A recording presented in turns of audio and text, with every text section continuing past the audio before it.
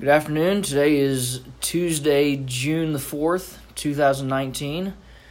My name is David Prairie, and I have a chance today to have a conversation with one of my best friends and one of probably my longest ongoing friendships, and that is with Jeremy Mathias. Jeremy, I'm really glad that we get a chance to talk today and possibly even have a few people listen into our conversation.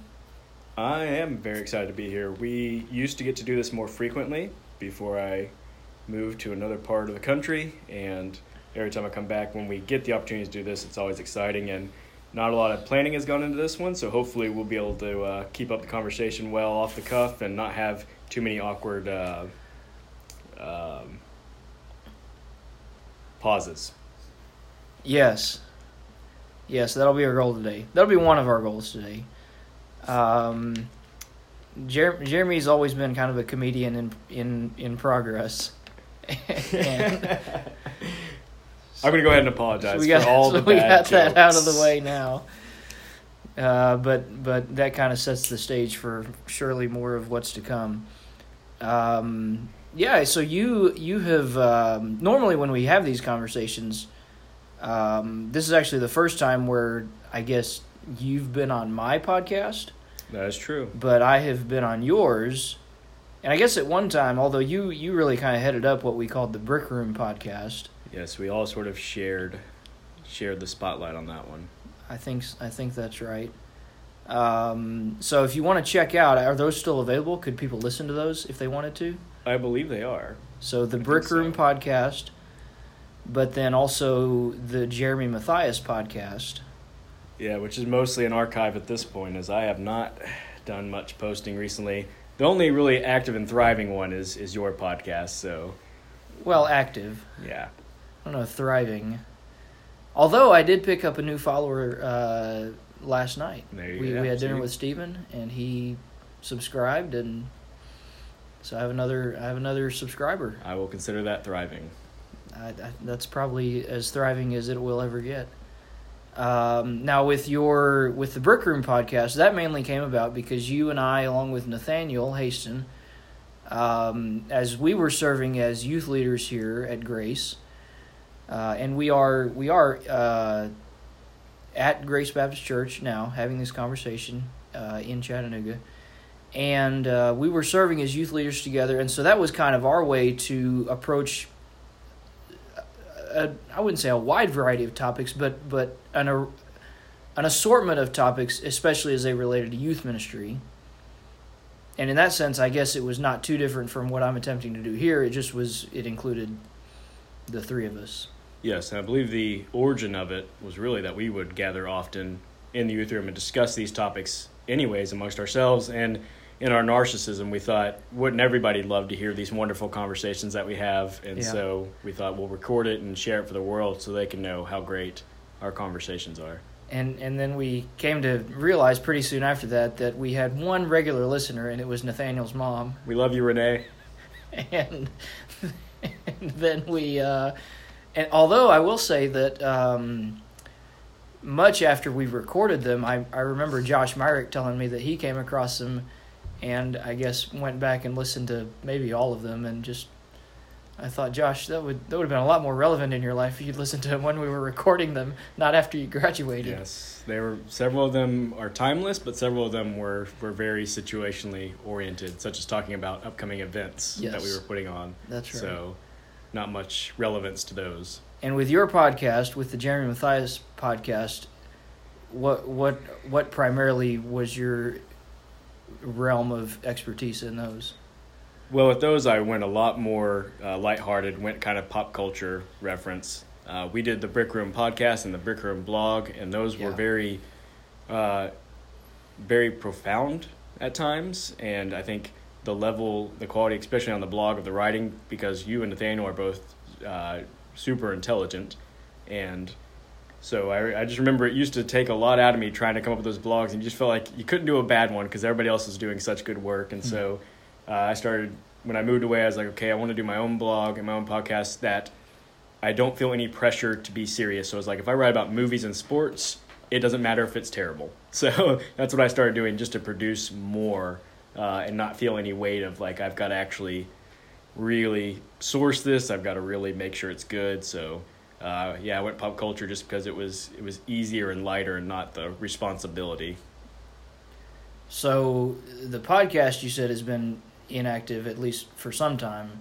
So has the blog. I have not been producing any content. Well, but do you do writing that maybe the rest of us wouldn't see? I know you typically write just for your own self-reflection. I would say more this past year than anything has been, I guess, journaling or a sort of diary of sorts. Yeah.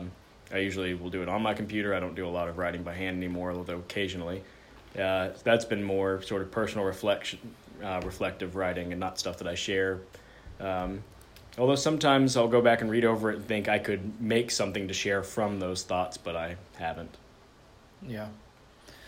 So our friendship actually goes all the way back to probably kindergarten, I think, is how we usually would document it. It's been long enough that I can't even remember the origins. Right. So it's around that time. And so we grew up together here at Grace in the church. Well, you at the academy, and I actually was here for kindergarten at the academy, and then, but primarily our friendship happened through the church here, all the way up through middle and high school in the youth group together, and then after high school we both stayed local enough for college. I actually was here in Chattanooga. You were up the road at Dayton. But we're still, even at that time, Grace was your home church. You attended here most weekends, if I recall, even in college. I did. And so we maintained, obviously, friendships through that. And then after college, you got involved here. What are some of the roles you've fulfilled here at Grace, or that you did fulfill here after college? For years, I worked at the Children's Center. Yep. Which I'd even worked there through college, and that was sort of a home base. I helped coach junior high boys basketball, which again I did for a number of years with you. Yeah. There's the first couple of years we were separate teams because they had a different team for each grade, and then finally they integrated them all together, and we got to coach them all together, and those were some of the best of times. And then working with the youth group under you, I think I started a couple years after you and Nathaniel had done it, maybe a year or two, and then, the timeline, it all gets sort of warped in my mind. 8 years or so we worked together with the youth group, and I think that's about it. Yeah.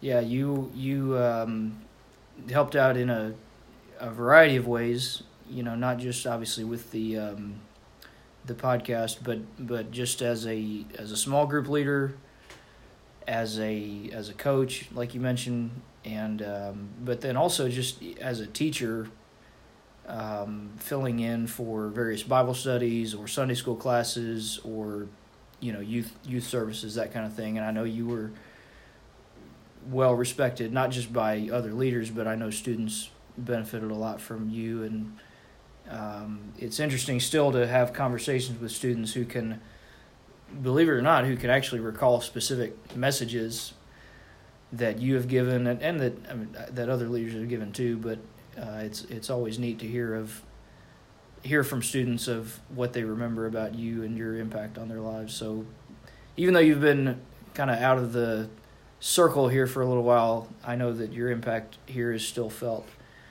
by many. So I think you invested well here. Well, that's good to hear. It's certainly the hope when you're here. You don't think of it directly like, man, I hope years from now people are still affected by me or talking about me. But obviously the reason you do it is you want lives to be affected. And I don't ever want the opportunity to go by whenever I'm complimented on my time here is to say I wouldn't have been a success here if it weren't for you and Nathaniel. You both nurtured me into leadership so well. I didn't start off with any sort of leadership gifts or teaching gifts, that's for sure. And there was a lot of trial and error, and there was a lot of watch and learn. And so I was very fortunate to have great people to work with and learn under and emulate when I was here. Well, I would say it wasn't. It didn't take a lot. I don't feel like I had to drag you along. You were. I think we saw some things in you that maybe you didn't see there for yourself, but I think that you discovered some things, and I don't know that I played a major part in that, but certainly glad for the time we crossed paths that way. Now, so tell us a little bit about what you do currently, where you're at, and what your role is. Now I am in the tiny town of Arthur, Illinois. It's actually, I should say, tiny village. It's not big enough to be called a town. I learned this recently. All right. It's about 2,000 people, and I think about half of them are Amish, which I don't have much interaction with, but I see the Amish on a daily basis. Mm-hmm. And I'm working at a really small Christian school in that town.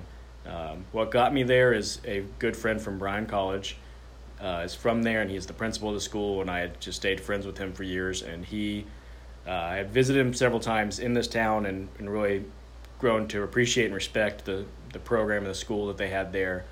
And so he taught me into coming up and taking a position, which was really just at a good opportunity in my life when I was looking for some kind of change or new opportunity. And it just was one of those, I didn't even want to go there. When he offered me the job, I said, no, I'm not interested. And then he sent me the resume or the application, and I filled it out just to sort of get him off my back. And he called to do an interview. I was like, I'll do the interview, but I'm still not planning on coming. And all through the process, I never thought I would go until they offered me the job, and it was 2 weeks before school started. And suddenly I was like, well, maybe God just opened all these doors, and I should go. And so I went and thought, well, I'll give it at least 2 years. We'll see how that goes. If I'm going to get away from my hometown, I was 30 years old. I'd only ever lived in Chattanooga except for being down the road for college. I thought, let's give it at least 2 years so I can say I really gave it a chance. And then if I want to, I can come back. I've been there 4 years now. I'm signed up for at least another year, so it's going to end up being 5. So it's worked well. But, yeah, working in this small school where we've had between, I think, 12 and 18 high school students, so really small. Yeah. Even compared to Grace, where I told my students there, I said, I came from a school where I think there was 120 in high school when I graduated, and everybody complained that it was too small. Yeah. So going down to about 10% of that, I was like, you guys have maybe a legitimate complaint. But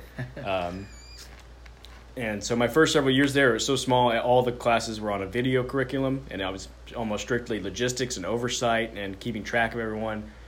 And we've grown a little bit enough to start teaching more classes ourselves. So this past year I taught several English classes and math classes, and I think this coming year I'm actually going to get to teach a junior high Bible class, so that's exciting. Good. And then also just coaching sports, which is another big draw.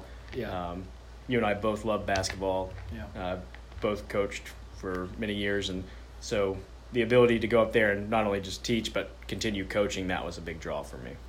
So you coach basketball, but also soccer? I do. That was new this year. Our program just started, boys and girls soccer, and I don't know enough soccer that I could be a head coach, but I played through junior high and I enjoyed the game, so I said I can assist, and so we got a soccer coach, and I assisted him. So my school year was very busy. I went from teaching the whole school year, but had boys soccer in the fall, boys basketball in the winter, girls soccer in the spring, and so I was just sports all the time. But I love sports, and so I wasn't complaining about that. Right. It was a lot of fun. You and I have talked a fair amount about how coaching for us was one of our primary ways of discipleship. It helped. I know it helped me build relationships with students that I wouldn't have known otherwise, and some of those are relationships that are even ongoing to this day. Is that, have you found that to be true even up at Arthur? Like, talk kind of about those connections there, how discipleship overlaps with coaching. Absolutely, and I think I'll even start by saying how different it was going into teaching. I'd always had a good rapport, I think, with teenagers, and had a great time working with them in youth ministry and coaching. But when you become a teacher, it's a different relationship. It's almost culturally adversarial. Students see the teachers as like they're the bad guys. Yeah. I've got to put up with them, and so they're the obstacle. it's not as easy, in teaching to build these strong relationships, because it just, in youth ministry, they want to be there for the most part if they're there. In sports, they want to be there. Yeah. In teaching, it's, I don't want to be here and you're making me do things I don't want to do. Yeah. And so that made me appreciate the sports relationships that much more, because like finally I'm getting to the aspect where you want to be here, I want to be here, and we're working together finally. Yeah. So that's one of the great things about sports, is it gets you on a page with young people where you're doing something you both want to do, which I think is very important in developing those relationships, because if they don't want to be there, it's hard to develop a relationship. Yeah.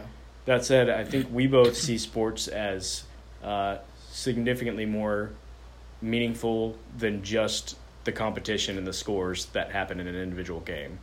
We see sports as teaching many life lessons, developing character, how to work together with people, a lot of things that are hard to develop unless you have something like sports. If you put them in an area where people have to work together, they have to overcome adversity, they have to strive to improve and overcome obstacles. And so we loved, I think when we coached together, we loved the psychology of it and the character building of it, and just saying, hey, this is how you become, if we're coaching boys, this is how you become men. This is how you approach problems. This is how you be mentally tough. And so, I think of all the basketball things we might have taught, we were always most proud when we saw kids show high character on the court, when they showed a lot of mental toughness, and those things apply to so much more than just the sports. They can carry that with them, whatever they do in life. Yeah. I know one of the definitions that has stuck with me that I learned from you is, I remember you telling our guys one time that sports is simulated adversity. And I just thought that was really profound, and I know I've used that a lot as an illustration for my own life and for others as well. I don't know if you want to expound on that at all, or if that's kind of sums up what you've already said.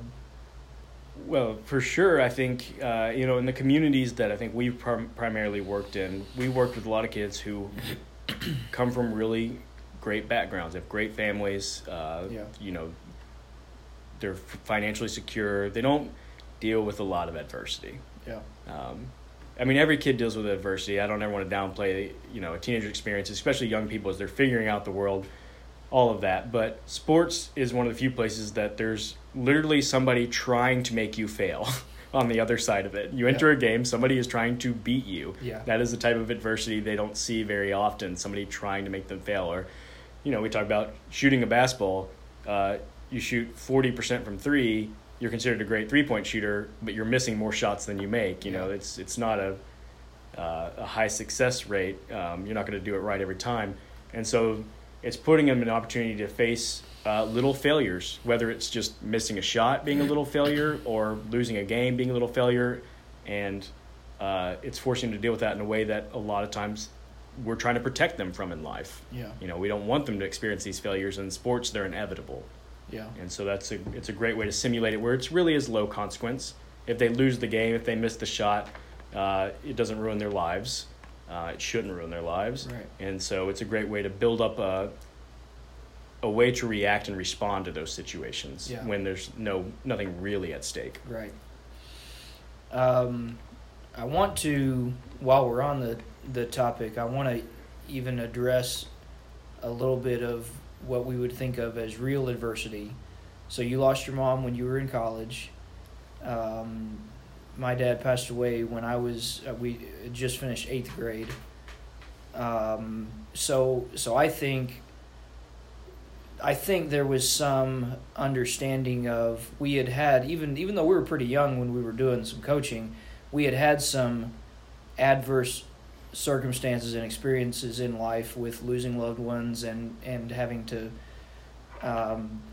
face some pretty rough patches and answer some tough questions, I think, for ourselves.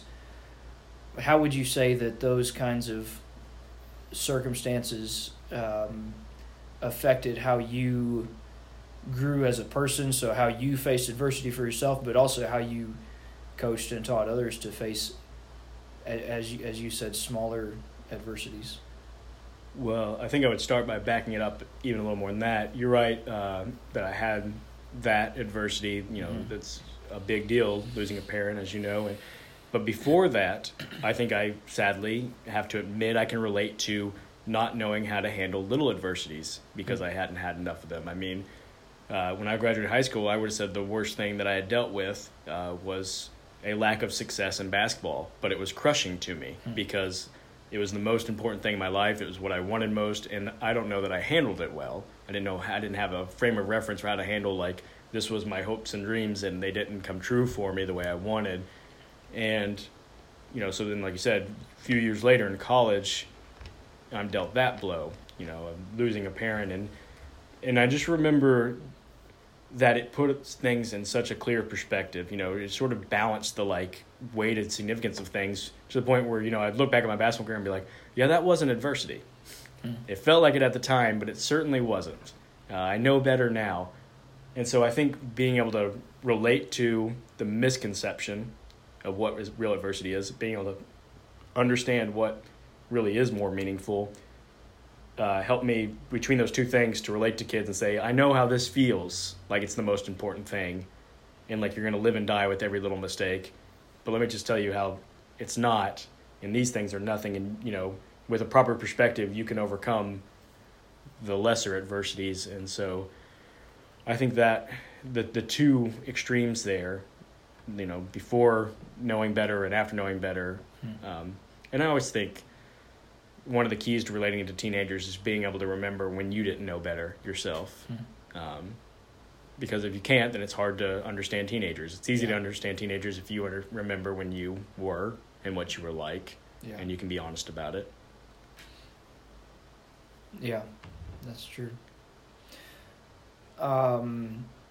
So you've mentioned a couple times already your, at least something of your college experience. So you were at Bryan College, and you majored in? I majored in communication arts, which was kind of the growing major at the time. I think it had the most people in it, but it was really not well defined. And in fact, after I went through it, I was in the last group that it just stayed communication arts. And after that, you had to choose a specialty so that it made more sense. It was, you know, I think it was like political communication or public relations or, you know, video editing. And I just took a smattering of all of it because I didn't have a specialty in mind. So I graduated. You know, they say it's kind of a good degree to have just to go into general things. Right. And so that's what I did. But I didn't have a specialty like people most often do now with communications. Yeah. But I recall that at least one aspect, career-wise, that you were pretty interested in at one time had to do with the film industry. I guess making movies, or at least writing scripts and developing screenplays and that kind of thing. It did. I think I went into college. There was a sort of film. It wasn't a major or minor, but in communications, you could study several classes on film and editing. And then you could do a semester in L.A. at a film school, just sort of, you know, full-blown version of that. And when I went in, I thought that's what I'll do. Okay. But I took several of the video editing classes, and while I really enjoyed learning about it and have even done, you know, some video stuff even to this day, I'll do some stuff with our basketball team and the video videos with that. It was just grueling, boring work. When I say grueling, I mean it used to take so long to, when you put in a video and you have to do what you call rendering, and you make any little change, and you got to render it, and you wait forever for these changes to be done on the computer. It used to be a really slow process, and I was like, I cannot imagine a career in doing this. It's fun, but I couldn't do this full time, and so I really shifted my attention from that. And it wasn't until I think right after college that I thought, you know, I think the thing that really interests me about movies anyways is the story. So maybe it's writing that I like better anyways. And so then I started, writing more as hobby. And at first it was, all stories and screenplays. And as I've gotten older, all my writings become more blogs, which I don't know if that's a maybe side step. I don't know if it's a positive step, but. Did you ever develop, at least to any significant length, any stories that you felt like would have made good films? At the time, my first year out of college, I wrote a full-length screenplay. I think it was like a 120-page script or something like that. Now, if I look back on it, I hate it. Okay. But at the time, it was a passion project.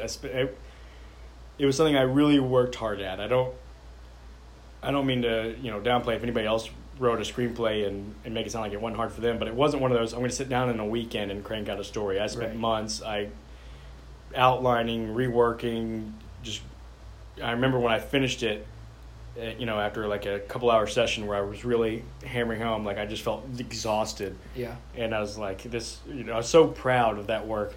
I only shared it with a couple of people, and yeah, like I said, I'll look back at it now and be like, boy, that's not a good story. It was trying so. I think I was trying to do every good thing possible in one story, and it just made it really convoluted and bloated. And now I would write completely different, but I still kind of look back on it fondly, like that I did that. Yeah. So,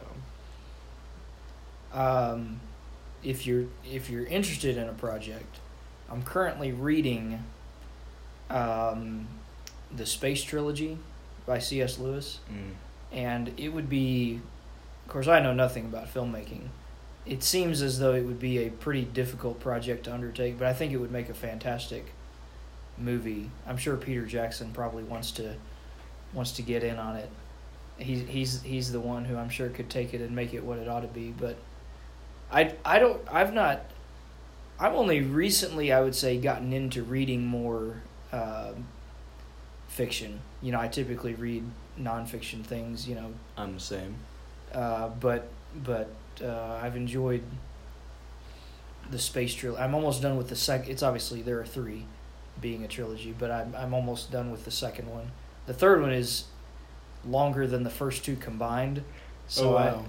I'll probably still be at it a while from now. But C.S. wrote before people knew how to draw out series for the most possible money. If you got that much material, you make that 3 books, that's more coin for you. Yeah, so. Exactly. But anyhow, so all that to say, if you're just itching for some ideas, I think if somebody could adapt that to the screen, there's some good storytelling there. What are you reading now? Well, I'm not currently in any books. Okay. I've got a couple of books lined up to read. Particularly, I'm on vacation right now, just getting done with the school year, and I've got a couple of books that are like, as soon as summer starts for real for me, when I get back to Illinois, I've got these books to read. So I'm going to forget the title of one. One I know I ordered and is going to be sitting on my door when I get back is by Neil Postman, and he was a professor and sort of a cultural critic, and he wrote the book Amusing Ourselves to Death. Yeah, I've heard of it. Which I thought was phenomenal. And last summer I read another one of his books called The End of Education, meaning like the purpose of education. Mm-hmm. And so this year I honestly thought, I've enjoyed Neil Postman's book so much, I want to read another one. So I ordered one of his. I think, if I can remember correctly, I think it's about adolescence and what it means in our culture and how it differs from the historical perspective. So again, don't know much about the book. I'm really just going on the author's previous influence on me. And then I have a book of 3 A.W. Tozer books, and I read The Pursuit of God is the first one, and then I keep thinking I'll go back to the next 2.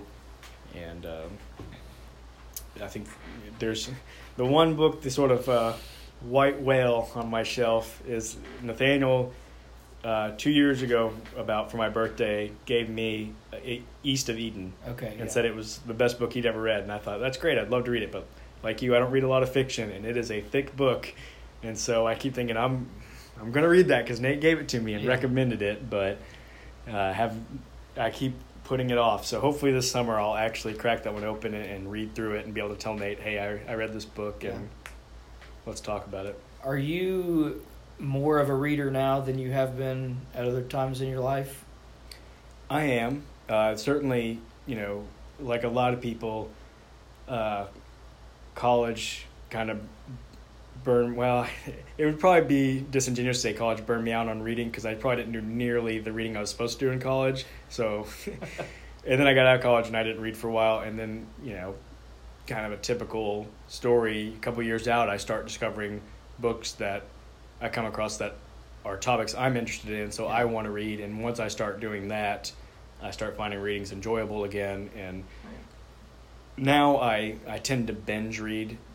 And by binge read, I mean I'll go a couple months and not read anything, just get busy with schedule and don't find the right time in my routine. And then I'll go a couple months and read a bunch of books at sort of a rapid rate. And I think when I get into the rhythm of it, I'm very good. But as soon as the rhythm breaks and I lose schedule or something happens, a lot of times I'll finally hit a book that halfway through starts to drag, and I'll put it down. And I'm sort of a completionist. I hate to just move on to another book. I'm like, I got to get through that one. But as soon as I'm not looking forward to it, it just sort of stops my reading in the tracks till I come across another book that gets me excited and gets me going again. I know you've talked a little bit about trying to urge some of your current high school students in the habit of reading, and I guess you keep certain things on your shelf in your classroom and are pretty regularly recommending things to students. I know that's a habit I've developed, especially more recently. Of course, it seems like I'm afraid reading is becoming kind of a lost art.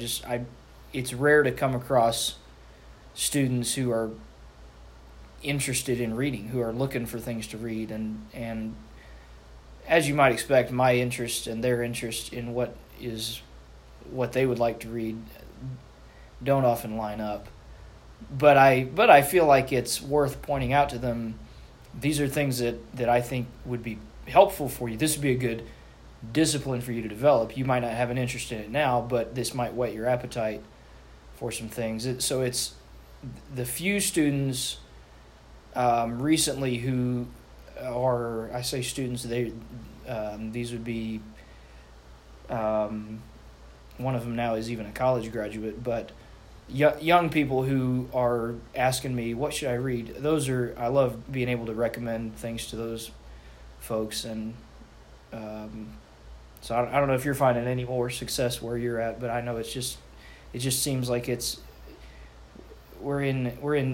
probably being over dramatic here, hyperbolizing, but it's just like we're gonna lose an entire generation of readers, I'm afraid. Well, it's certainly harder to find kids who like to read, and I don't think it's any secret why. There's just so many more things they can do with their time, and so many more things competing for their attention that are easier and quicker to consume than reading a book, which, by the way, the Neil Postman book, Amusing Ourselves to Death, does a great job of laying out why books are important for the development of your brain and the way you think, and how he wrote this in the 80s. It's even more true today, how the way you consume information affects the way you think, and you can see it in kids for sure. But I love recommending books. I found, though, sometimes it's better not to, because I'll get more frustrated, is probably not the right word, almost like disappointed. You recommend a book to a kid, you hand it to them, and they're kind of like, I got to read a book for book report. I guess I'll read this. And like, well, if you go in with that attitude, you're not going to like it. And then they write the report, and you read it, and you're like, this is all you got out of this book? This book it's an embarrassment of it changed my life. Yes, there's so much good in here, and you're like, well, you kind of talked about this. It's like, well, maybe read it again. 5 years from now. Yeah. And then, again, I try to remind myself of how I was in high school. And, honestly, I read some good books in high school, but it tends to be that the good books I read in high school, I don't even necessarily remember the content as much as remembering that they were very meaningful. Yeah. I can relate to that entirely. I mean, I remember reading things like Pilgrim's Progress. I read that in high school, and I remember just finding it such a bear almost as a high school student. But then I read it again in my early 20s, and it was like I'd read it for the first time, because it was so rich. And it's just, I don't know if it was I'm sure it somewhat was a comprehension thing. Obviously, the older you get, the more you're able to comprehend and see the actual purpose of the author in his writings, and so I'm sure that had a lot to do with it. But I do think there's a big difference between what you're obligated to consume and what you get to choose, and so I can definitely relate to that. So we talked a little bit about your church involvement here at Grace. Tell us about your church involvement in Illinois. Where are you attending, and what's that like? I am attending Atwood First Baptist, which is a small town just down the road from Arthur. And is it a town or a village? It is another little village. Okay. I guess it's you called smaller. it a town, but then you said yeah. Because now I'm concerned that. Here's what happens: is you just get used to calling everything a little town, and then you find out we've been lying all along. So as far as we're aware, Atwood is a town. So we call it the town of Atwood, but it's by definition the number of people required to make something a town does not meet that. How big does the population have to be? It's more than 2,000 apparently. I know this because ironically a couple of my students started a podcast. And so I was listening to it to support them. You were their inspiration for that, I'm sure. I'm sure I wasn't. But they had a whole conversation about whether their town they live in, Arthur, is a town or village. So they Googled it while they were on their podcast, and they read the statistics and discovered it was a village. So I learned something from their podcast. So wow, I was glad to have. We may or may not have inspired Stephen and Jesse to start a podcast last night. We gave it our best shot. So. But anyway, so when I moved up there and was obviously looking for a new church. Church, yes, that's what we're talking about. Yes. I visited this church because one of the parents and school board members at my school went there, and he just said, come, we'd like to have you come visit our church. And I went there, and, kind of right away, it felt like a good, familiar kind of feeling church, like, just stylistically similar to Grace, smaller because it's just in a smaller community. And the pastor got up and he spoke about, I wish I could remember exactly what the lesson was, but I remember the ironic thing was it was the same scripture and the same lesson, same point as the last time that I spoke to the youth group here. And it was kind of like just, hey, that's neat. I just did this lesson, you're doing a sermon on it.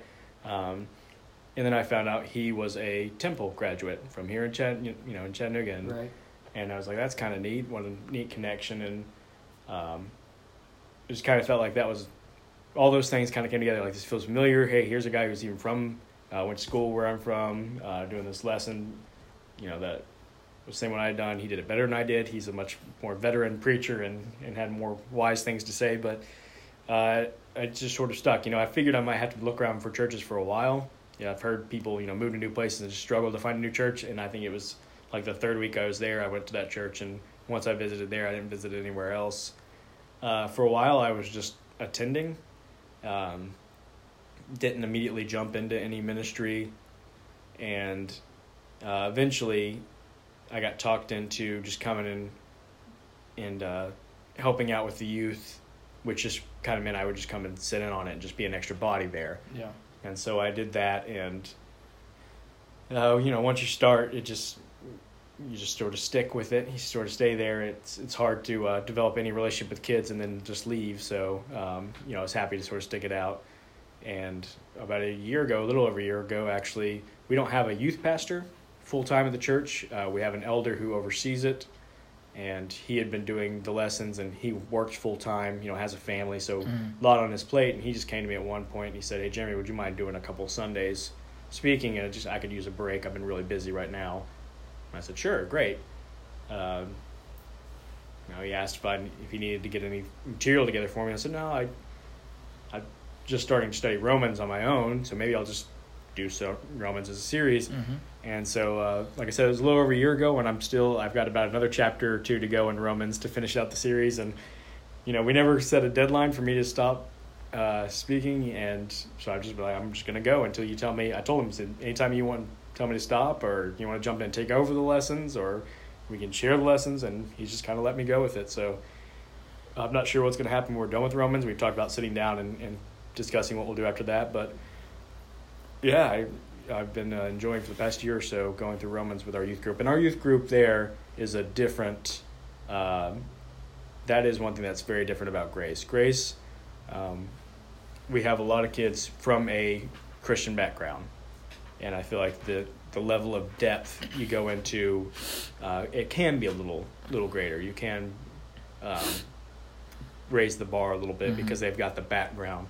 A lot of the kids at our church are from the community, and their parents aren't involved in church. They're not from Christian homes. They go to public schools, so they don't have the same background. And so I don't feel like I try to teach any differently because of that, but there's just an understanding of when I reference other scriptures, even if it's like a popular Sunday school Bible study, I'm going to have to explain that story because I can't just reference it and assume they're going to know what I'm talking about. Yeah.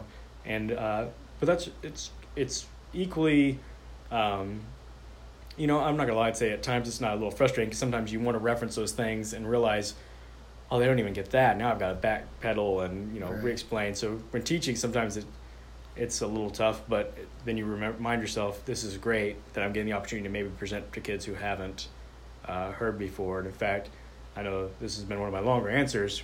One time recently, I was having kind of a rough day, and I went to church that night, and I was teaching, and I was just one of those mentalities where I was like, I really don't want to be here and doing this. I'm just, for whatever reason, I think I was really tired. I think we'd been busy at school, and I was just, one more thing I got to do. And when we got there, one of the other leaders pointed out to me and said, hey, there's a girl here with their daughter that had come to visit. Said she's I think been in foster care. She's got a real rough background. She goes, I don't know if she's ever heard the gospel. And it was like,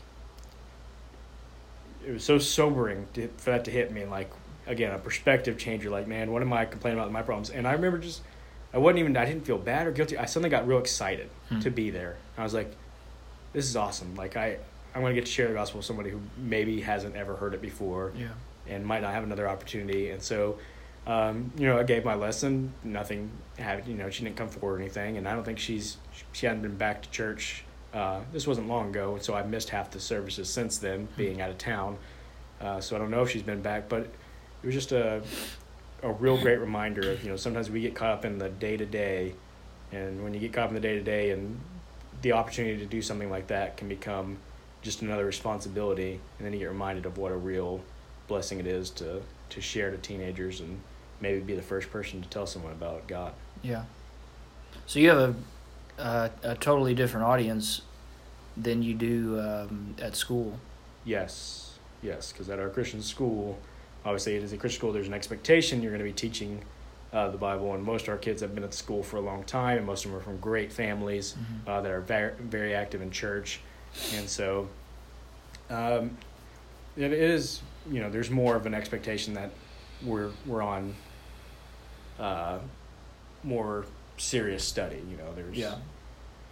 But that said, there's always challenges. You're never safe to assume, no matter how good a background they're from, no matter how much they've learned it. A lot of times, familiarity breeds the misconception of knowledge. Yeah. Kids think I've been in church and school my whole life, so I've sort of mastered the Bible, even if they really haven't. Again, I can relate to that, being in high school and just thinking, man, I've been hearing this my whole life. There's nothing new to hear. And now I look back and go, I didn't know anything. Yeah. Like literally nothing. Yeah. So that's sometimes the challenge, is not assuming they know, them not assuming they know, and just keep pushing for, I want to keep presenting it, nothing new, because it is the same truth, but just keep presenting it new ways until maybe they realize they're seeing it for the first time, even though they've heard it a million. Yeah. I know in some conversations with students, if I ask them about their Bible reading habits, and some have at least a semi-regular pattern they follow, and others, will admit, well, I don't have a regular reading plan or whatever. And so normally I'll follow up with the question,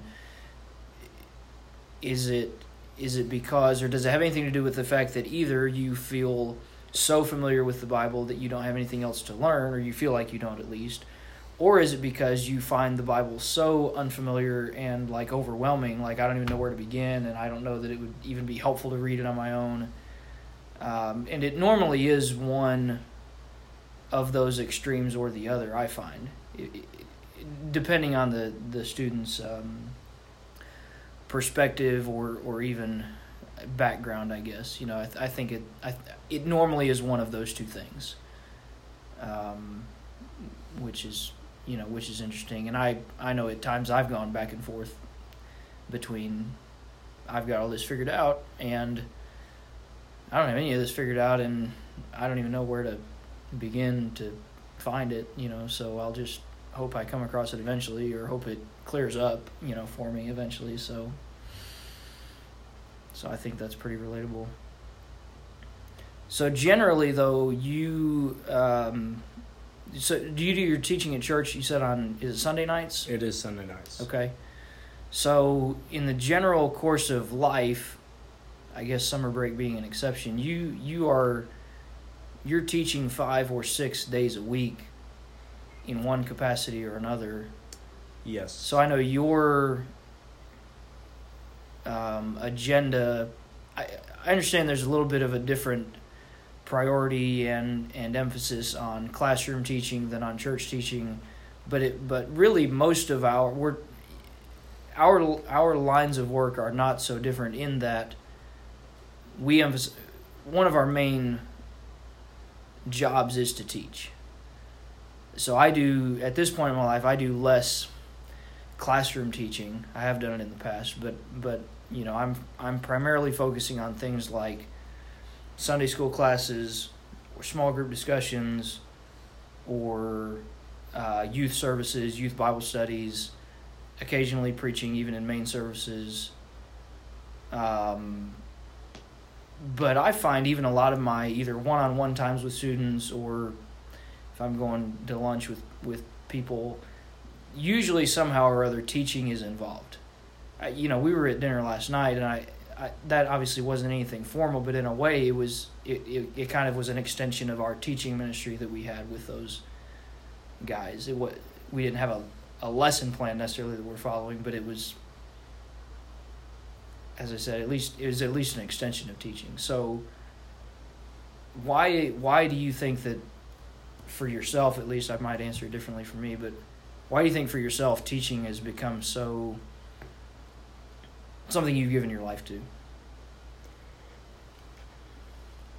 Well, I'm sure there's a nature element to it where I come from a little bit of a line of teachers. My grandmother was a teacher. My dad is a teacher. My brother was a teacher for several years. Yeah. So there's probably some sort of nature argument, but I would say nurture-wise, I think just being very analytical as a person, kind of obsessively looking at my own life situations and trying to understand it. When you spend the first just over 20 years of your life as a student, as a young person, and obsessively trying to understand it and articulate it, and you get out and you feel like you do a good job of grappling with it and understanding it, and you look back and go, well, what am I doing with all this now that I now understand?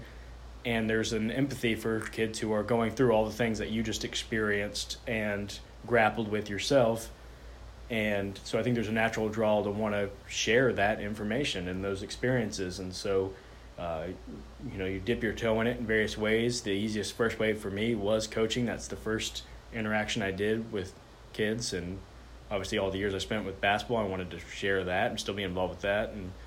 And so you just start finding more ways that you connect what you've done in the past. And once you do it and enjoy it, you just become something you pursue more and more naturally. So, yeah, I think it just goes from, again, that what do I do with this experience and my sort of my personality to obsess over whatever experience I'm having, my obsession with all of that, and do I just move on and obsess about something else, or do I share with what I've learned? And then once you start doing that, you start obsessing over, well, how do I actually share successfully? And I think that's where, you get into reading books about how to disciple, how to impact, what does it mean to do all that? Well, if I'm going to teach it, I better understand it. And so you start learning the subjects more, and then just the more you get into it, the more your passion grows. Yeah, I think a lot of that is true for me as well. I would add for myself, and I'd be interested to hear if it was the same for you, but some of the more impactful people in my life are ones who I would say somewhat, some of it would be like formal education, so I could think of teachers I had in a classroom, but others of it were, you could say, either leaders in the church or youth leaders or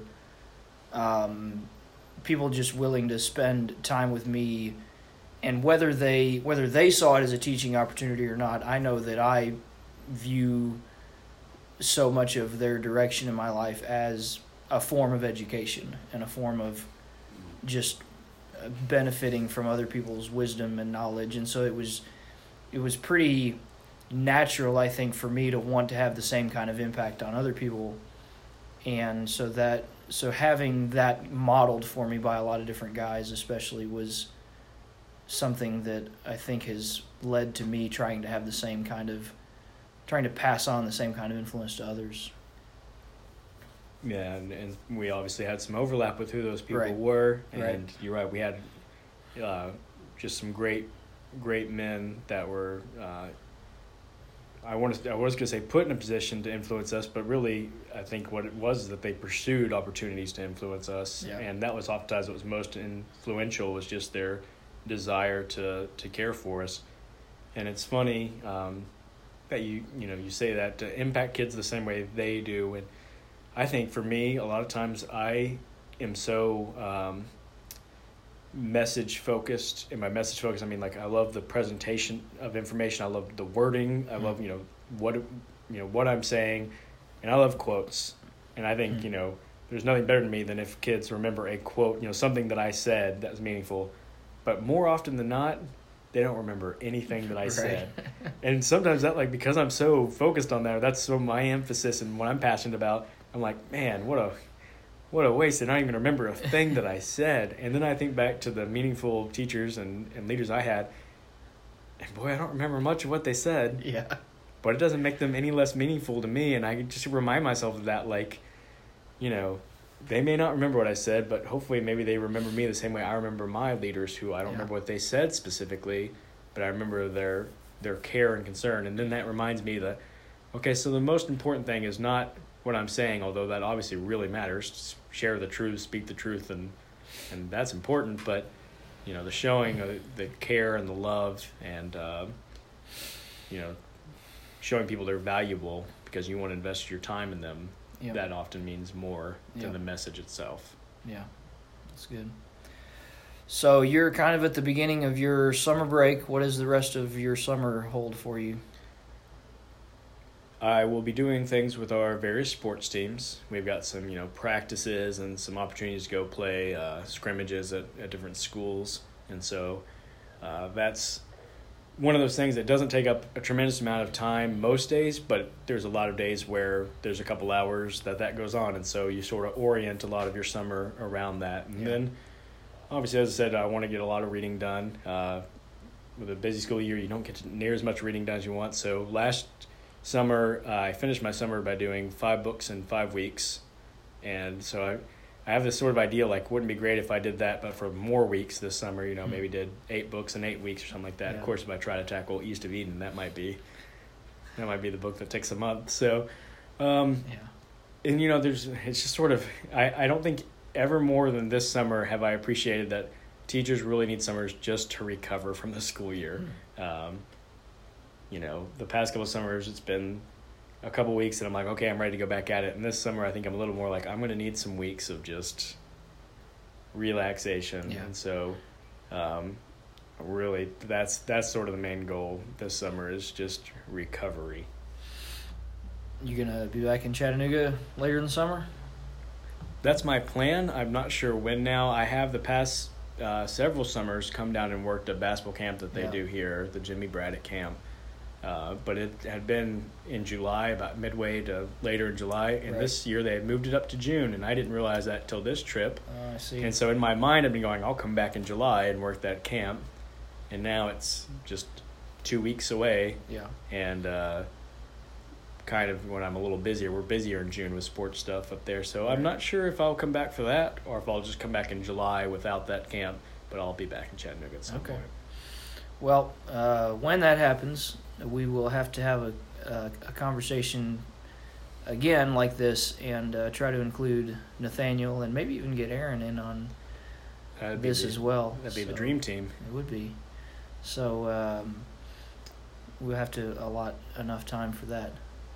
Maybe multiple parts. But I do appreciate you taking some time to have this conversation with me today. Anything else you feel like we need to know about you before we let you go for a little while?